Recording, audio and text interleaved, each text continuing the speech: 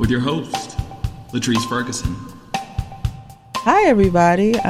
We are the Workplace Learning and Professional Development Team. I am Latrice. Thank you for joining in to our, I think it's our fourth edition of our podcast, which is called Interruptions. The reason why we call it Interruptions has a lot to do with learning. And we believe that the learning happens during an interruption. So when we think about that, there is a stimulus and there's a response. And between the stimulus and response, there's an interruption that can happen. And that's where we believe the magic happens, during that interruption. If you have the right tools, when that stimulus happens, before you respond, you employ those tools during the interruption, and there's magic that can happen. Love it. And so that's why we call our podcast Interruption. I feel like I introduce it differently every time, but okay. Interruptions. It's an evolution. It is. So today I'm with my colleague, Brian. Hello, this is Brian. Brian has been with us for, we've 4 been weeks. debating it. I think it's 4 weeks. Is it 4 weeks or 3 I think weeks? I think it's 4 weeks. I think it's 3 weeks. Okay. Don't. Somewhere between 3 and 4 weeks. But we're super excited to have him on the team to talk to us today. And I haven't told you what we're talking about because I want to keep you in suspense. We also have another guest, a very special guest, who spoke to us about the topic that we are talking about during Employee Learning Week on last year. And it was very, very well received. So we thought we would continue the discussion. And she is my dear friend, Vanessa. Hi. Vanessa, why don't you introduce yourself? Tell us a little bit about you. Yes, so my name is Vanessa Parker. I own a business called Pink Boss, where I help women that want to start a side hustle. They have a full-time job, but just don't want to navigate and take the hobby they have and make a little money from it. Ooh, it's awesome. I love it. So today we are continuing our discussion on the imposter syndrome. So this is a very interesting topic to me. So before we dig in too deep, I'll let Vanessa sort of frame the discussion about what imposter syndrome is. I have a written definition, so I'm going to see how closely your frame matches what the written definition says. Well, the imposter syndrome is actually coined by two doctors here in the Atlanta area, and basically says that internally you feel like a fraud or feel like an imposter for any successes that you've achieved, any accolades that you get. You don't fully accept the success as your own. You look at it as luck or, I'm at the right place at the right time, but nothing that your hard work and your dedication really got you to. So the imposter feeling like you're a fraud. Gotcha. Okay, that's pretty close to what Mr. Google said. The imposter syndrome is a concept describing individuals who are marked by an inability to internalize their accomplishments and a persistent fear of being exposed as a fraud. Yes. So, what made you interested in this topic, Vanessa? I have been speaking for years, and every time I would speak or prepare to speak, I would always prepare for that person that I thought at the end was going to stand up and say that everything I said was not right or combat something I wanted to say. And it was a weird feeling. And I mentioned it to a girlfriend one time saying, hey, I always feel like a fraud, or I feel like someone's going to jump out of a bush and say, aha, you have no idea what you're talking about. I thought that was weird. And when I said it to her, she said, I feel the same way. Mm. Then I had another opportunity where I had to speak, and I was going up against another person. We had to pitch ourselves to speak. And the other person was a best-selling author, very well known in the Atlanta area. And I really thought I wouldn't get it. Long story short, I got it over her. And immediately that feeling happened again. Why did they pick me? Is it a mistake? Did they really mean to give it to her and not me? So I wanted to dig a little bit deeper on what that was, and I discovered it was actually a term, which was the imposter syndrome. That's very interesting. So did you feel as if you were unprepared? Like, did you feel like something you were saying was incorrect or No. unprepared? I mean, especially on a topic that I know that I know it. I've studied it.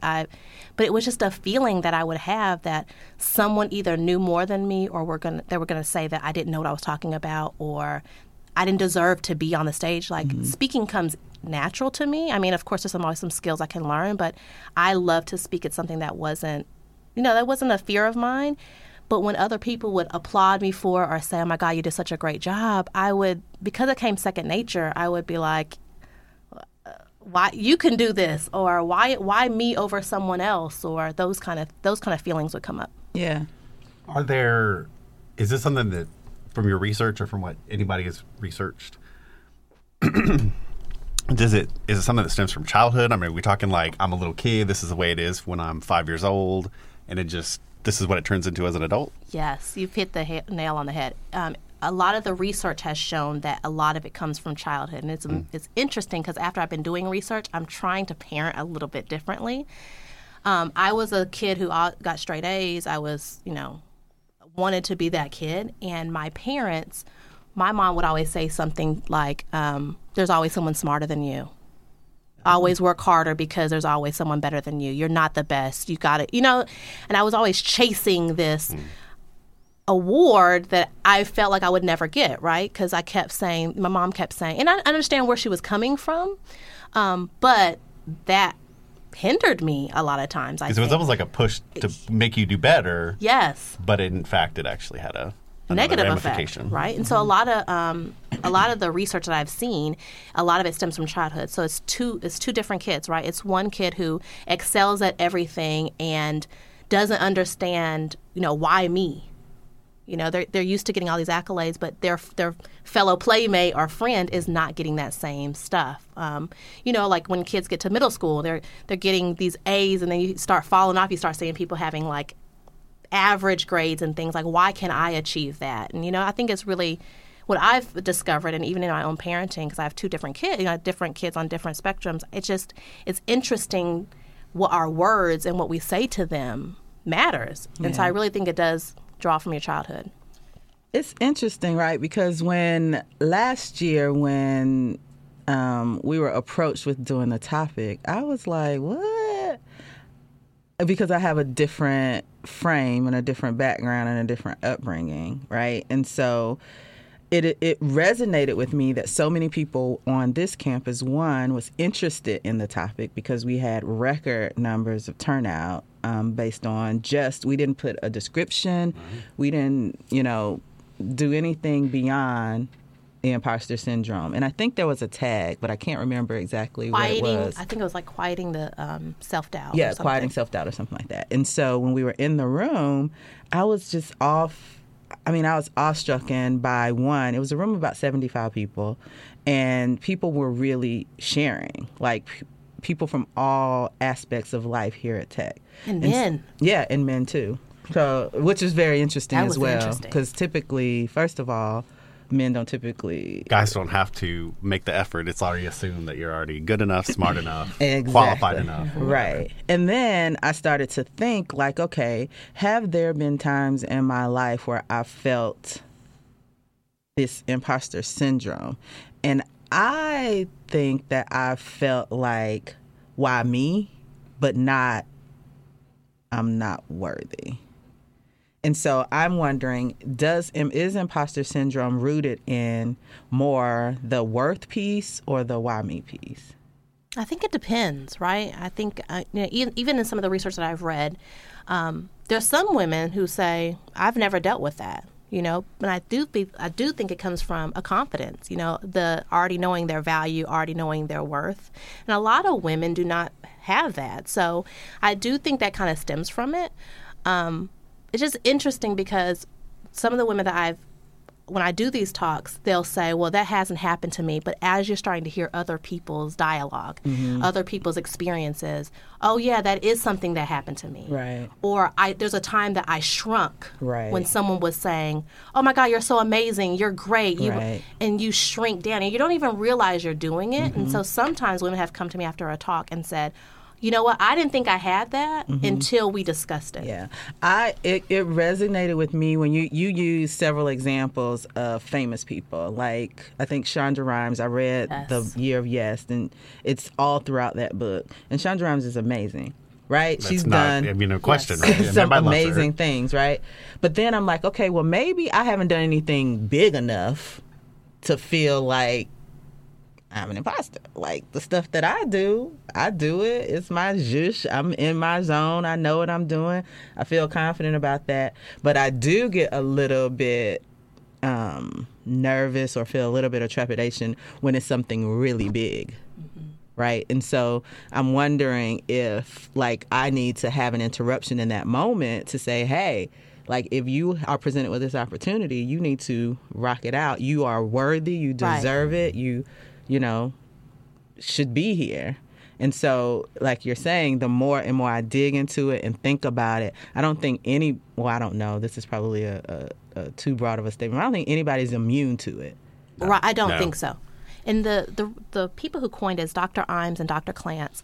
They coined it in 1976 about the imposter phenomenon. 1976? 1976. Wow. Oh, wow. It was a study here. I think it was on Georgia State campus. It was 150 women that did it over a course of 5 years. They were white, middle-aged women that have gone through a PhD program. And what they discovered, and I think the ages were 20 to 45, and what they discovered is that the higher you got up in success, right, the PhD level. And someone said it when I was here at Tech, that as soon as she received her PhD, she did all that hard work, she found herself in a room of other professors thinking, they're going to find me out. They're going to find out that I'm not as experienced, that, you know, I'm young, I don't have the experiences they have, you know, things like that. And so that's what that was the study that said, you know, the higher you go up, like a Shonda Rhimes, right? I think another one was Michelle Pfeiffer. She got an award and said, oh my God, I can't really act. Surely, she got home and said, surely I knew they were going to come to my house and take the award and give it to Meryl Streep. So when I saw that quote, I looked up Meryl Streep, and she had The same thing. I'm not a great actress, and I'm paraphrasing, but I'm not a great actress, and they're going to find me out. Right. Like it's crazy. It's crazy, but it makes sense. Yes. Because I feel like the world in some ways conditions us to feel like you're always supposed to be better, bigger, get more, you know, as opposed to accepting what you have as a gift. And recognizing the work you did. Like, you didn't just get on stage and start acting. Like, it was work. And see, that's the thing. I need to be more humble I think, because I recognize my work. I'll be like, I work hard for this. No, I think that's amazing. No, I think it's amazing. I think it's great that you are one thing I love about you, that you're very confident in knowing who you are and your worth. There was a time I had to speak on stage with, I swear everyone was a millionaire but me. And I was really I might be a little shocked, bit intimidated by that a little bit too. And I'm standing on the stage. Don Lemons is the moderator.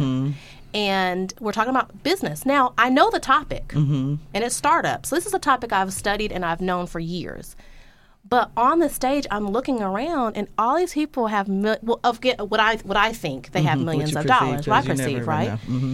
And I put on my face, I get it, I rock it out, whatever. And after it's over, people were standing in line to actually ask questions. And I'm thinking... Of you? Of me. And I'm why are you coming to me? Like all these other people. Yeah, Candy is here. She was on stage with me. I'm like, there's a line of people for her, too. But I'm like, what? Right, y'all I'm right doing her line.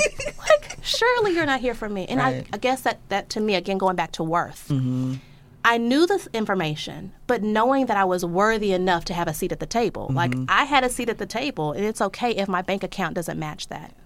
So let's take it to the workplace. Like, how could this show up in a workplace? I know for me, just simple things like performance reviews. So I have to put my performance review together. I need to put on my review, here are the things I accomplished this year. Here are the things I'm proud of. Here are the things that I did to better the business I work for.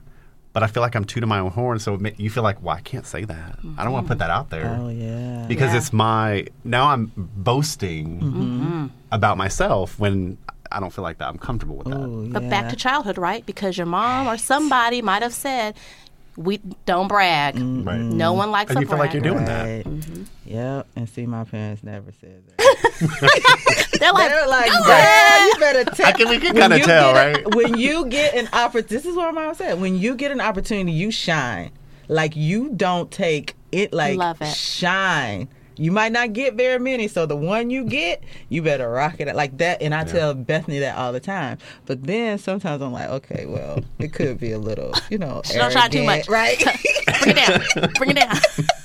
But in the workplace, I think that's true because Yes. when we think about performance management, like you're saying, Brian, typically when you see self-assessments, people rate themselves lower than Absolutely. what you're going yes. to actually rate them. Because if I were to put down, let's say it's a 3-scale rating, and the top of the scale, if I put myself as that one area, I'm the top. Well, then I feel like I'm bragging about myself, and then I'm going to think, my manager is going to come behind me and be like, I don't know what you're thinking because you're not you're the not top. You're the not the top. top. Right. But then what's crazy is your manager could feel Absolutely. like you are the top.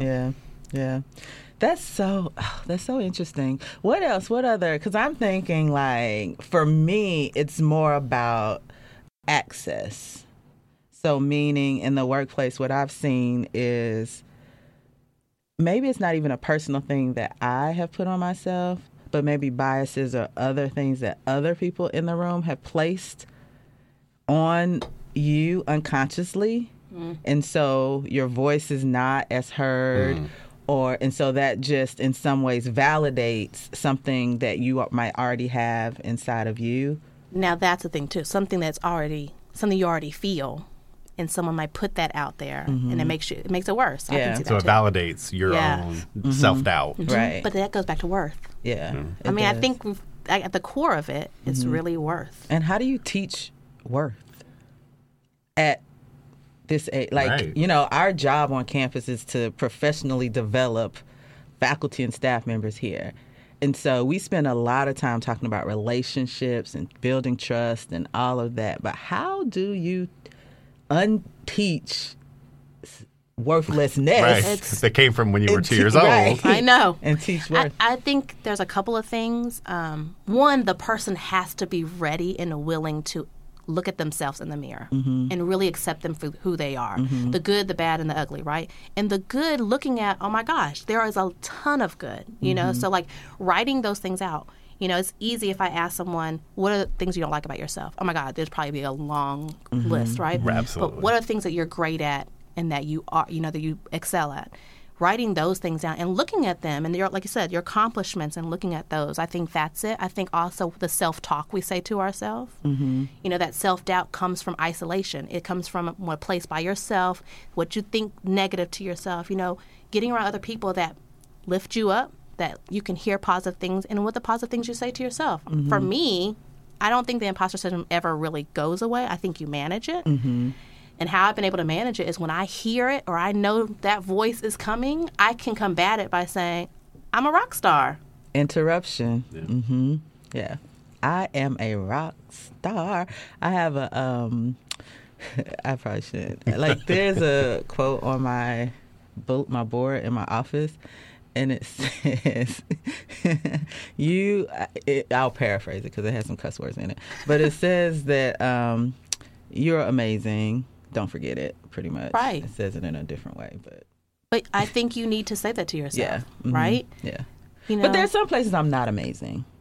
Okay, like what?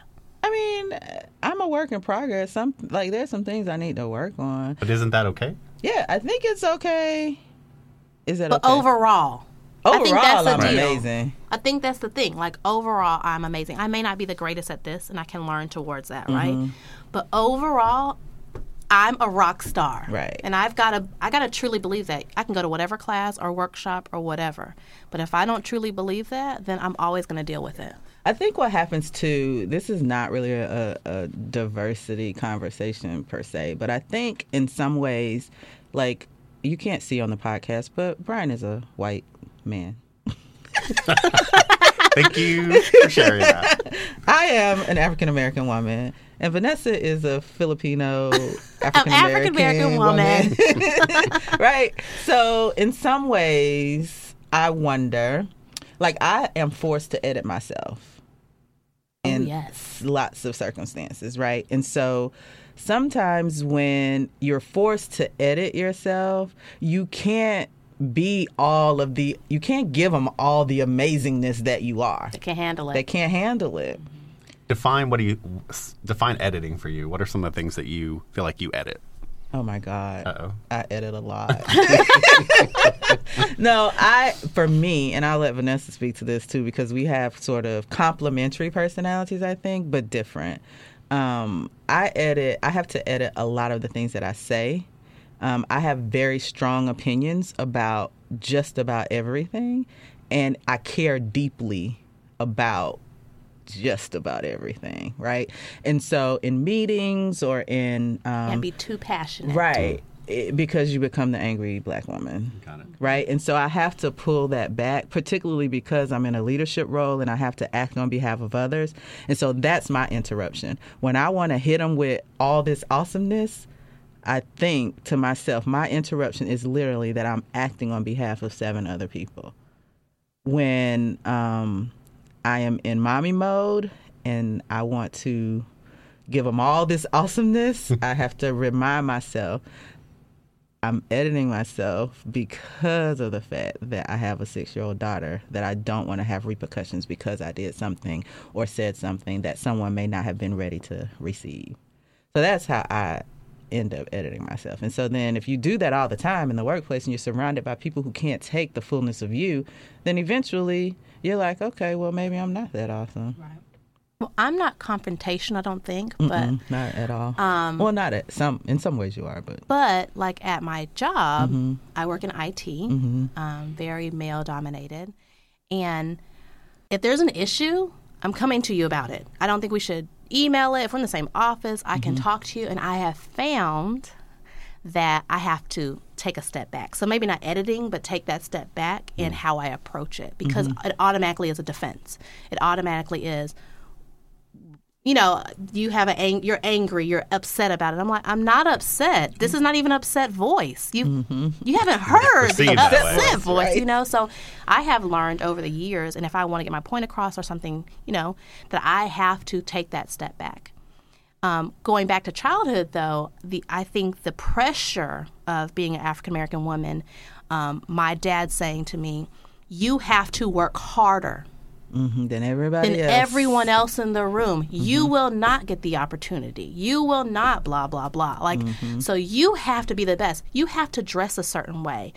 The first impression, you can't show up to a place looking any kind of way. Like, even in the job IT I work in, you can wear flip-flops and khakis. When I go to work, I'm dressed up. Because in my mind, it's my first impression, what people look at me. And those things have been ingrained since I was a child. And you're almost having to do that as part of I've got to prove myself because I'm not as good. So I've got to prove myself by the way I speak, what I wear, how I editing sit. what I say. Yes. Do you experience any of that ever, Brian? I knew she was going to throw that out. You knew it was coming. I definitely think there's been times in my work life that I haven't brought my whole self to work. Whether it's being a gay man or... that's probably the best I could. I mean, I'm sure I can dig deeper, but there's been times where I feel like I haven't been able to, or maybe not even been able to. I chose not to do it. Handle all of it. Because if I share this piece of my life with certain people, it may be perceived as I'm less than, I'm not as good as, or be judged. Right. So I've certainly not brought my whole self to different places. Yeah. So that's very interesting. It almost feels like the opposite of imposter syndrome in some ways. Do you know what I mean? So this is what I'm noodling on in my head. So if society is causing you to pull back or sending you signals that it may not be a good idea to bring your whole self to work, is it like, what is that? I feel like there's something else underneath that. I don't know. I mean, it definitely helps feed into the idea that you're not worthy. I'm not good enough. Yeah. I think if I'm so worried about what I'm saying and how I look and how people perceive me, I think that you do kind of don't recognize your own worth, right? Don't recognize your own successes because I got to keep drawing back. So I think I can see where you're going with that. I'm not quite sure what that's called. I don't know. It's interesting. But it almost, and I'm thinking maybe where you were going earlier too, when you don't allow yourself to be fully who you are, say in a meeting, then you're not able to prove, well, I am. Look at the ideas I could bring to the table. So I may pull back and not say or do something that I really should have. And that imposter is different, like you just said, right? Because now I'm being a representative. I'm not being Vanessa. Now I'm being a quiet representative of myself, and I'm not being my full self. I was reading somewhere, it said imposter syndrome or a reminder that you don't belong, which is deep, right? That going back to worth. Yeah. I don't have a seat at the table. I shouldn't be here. And not only self-worth, but what other people deem is worthy, right? There are times I have a teammate who I call the softer side of me. I can say he happens to be a white man. I can say, we can be in a meeting, I can say the exact same thing that, well, typically what happens is I articulate it first. It's not doesn't resonate with anybody. Doesn't resonate. So then he says it, and it's like, that's amazing. I just said that. You said, like, hello. The amazingness comes from here. But I think a lot of people deal with that. A lot of people on a college campus that's high performing, as Georgia Tech is.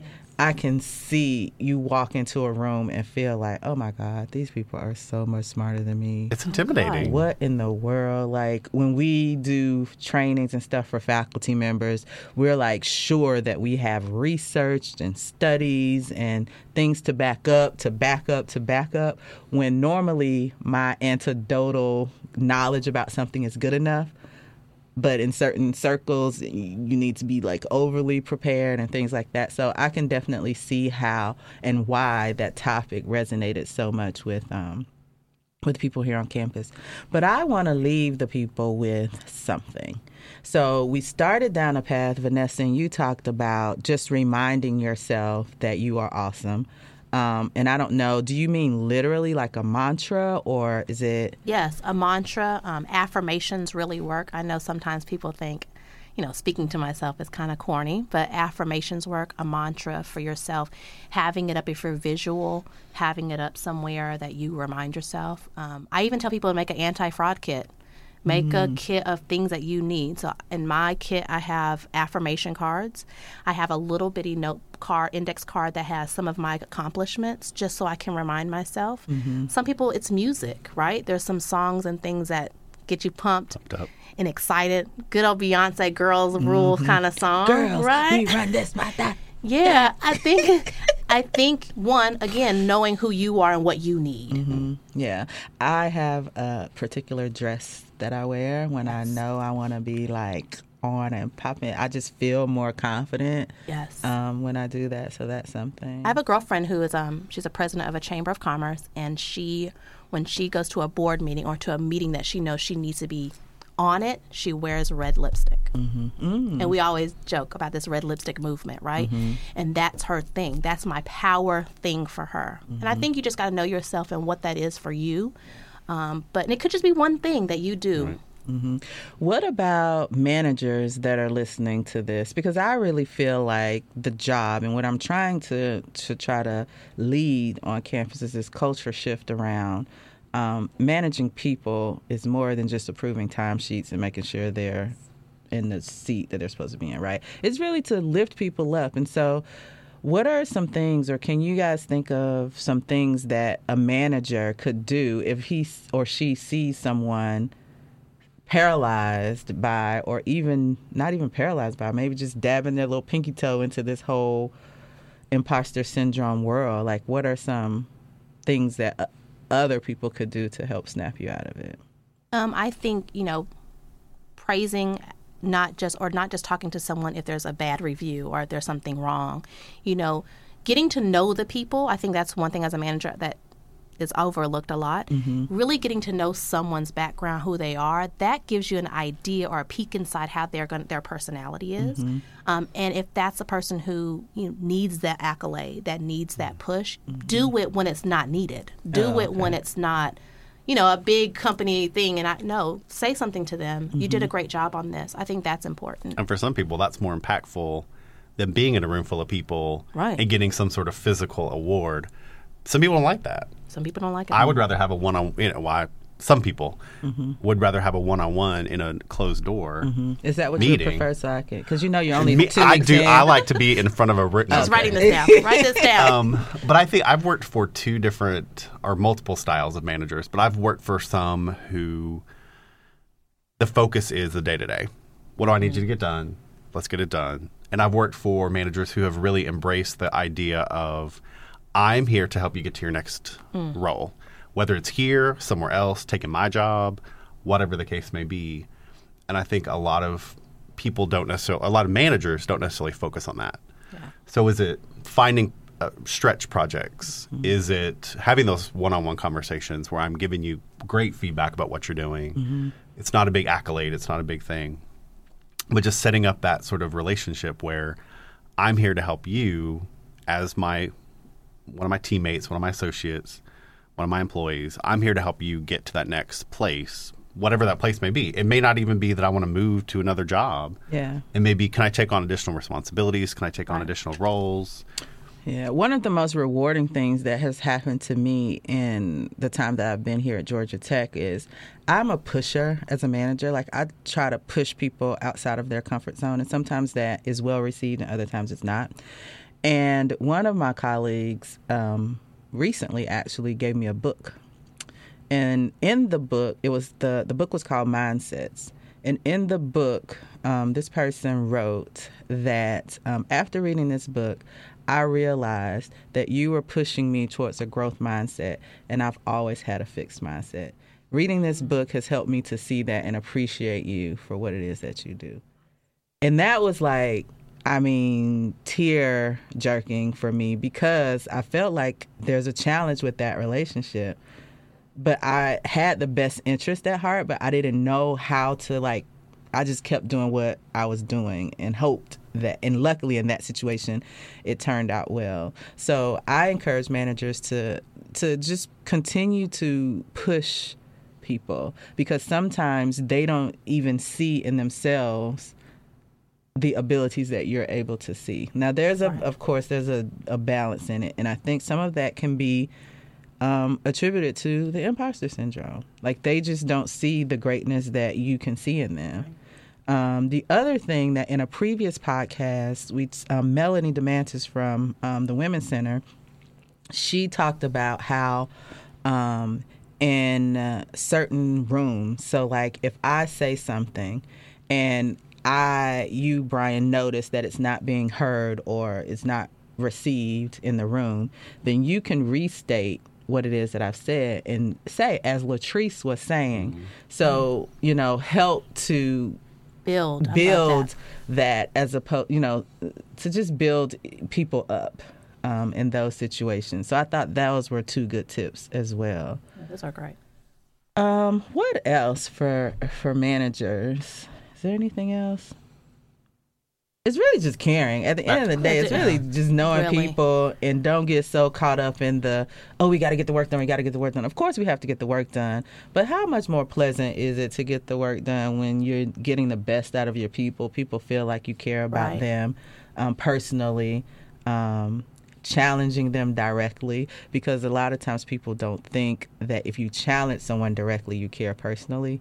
And there's another podcast that we did on Radical Candor that talks about how to do that. So you should go listen to that one if you hadn't. I think that's important, right? Like, I can't just challenge you and keep pushing you if I don't show you that I care. Yep. Right. That's not going to perceive well at all. I don't care what kind of employee I am. Right. If I don't feel like you actually care about my well-being or my, how I want to move up and my career goals, then this challenge you're giving me, I think you're BSing me. Like, And really laying out what the goal is. Yeah. Why are you pushing me to do this, or why are you giving me this responsibility that I, in some cases maybe I didn't ask for. Right. But from the manager's perspective, I can see in you that you have the ability to do more or to go beyond. So let's have that conversation and discuss why we're doing this. Let's focus on this. Let's see where you want to go. Right. Yeah. It's paramount. Like, that to me is a quintessential great manager that is pushing somebody beyond what they even think they're capable of. And when you have that, it's so rewarding. And it helps, I think, to quiet the imposter syndrome a bit because, okay, I'm going to try it. I tried it. It worked out. Okay. At the same time, you're using Vanessa's tools about I'm awesome. You got somebody pushing you on this side. You are having interruptions when you feel, not worthy or whatever on the other side. So at some point, like you said, it doesn't ever go away, but you're able to manage it, which I think is and phenomenal. You have an advocate. You have someone who's got your back. Self-doubt and all those things thrive in isolation. It thrives when you're by yourself. It thrives when you're talking to yourself. It's self. It's all internal. When you share those insecurities, those things that you have, and someone can come back and say, that's not how I perceive you at all. You are amazing. That's why those personality reviews I do, and then it's like the 360, I don't know what it's called, but your other people give you, it's amazing because you're like, oh, wow, I didn't even know I was that great. Just having that advocate, having someone who can give that positive feedback to you. That's key, right? Because when you feel that way, typically you do isolate. I'm not telling nobody else that I feel like I'm not worthy. What in the world? Who wants to say that out loud? Right. No. When I left my last position and I was going around saying goodbye to people, there were people that cried. I'm like, I had no idea that I had any sort of impact. Like, I'm like, I'm bored. I'm not growing. I need to move on. I'm not, whatever. And there's people who were like upset. I'm like, I had no idea that you even cared so much. Right. That this was it. Y'all didn't even know y'all were going to miss me. Indeed. So as we round out and close out this podcast, are there any final words that either you, Brian, or you, Vanessa, would like to leave with the people? Just recognizing it. I think this is a discussion that has to happen. I'm writing a book about it now. She put it out there in the world. It's a discussion that has to happen, right? Because if you don't feel it, you have a friend who feels it. Your daughter may feel it. So being able to recognize that you have the imposter syndrome or some self-doubt.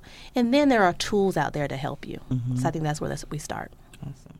And I think really just more as a recap, just as an individual, recognizing, to your point, recognizing when that comes into play for you, and giving yourself that space to say, no, I do good things. And then from a manager perspective or a leader perspective, looking for those opportunities to put out there that, yes, you are worthy. Yes, you are good.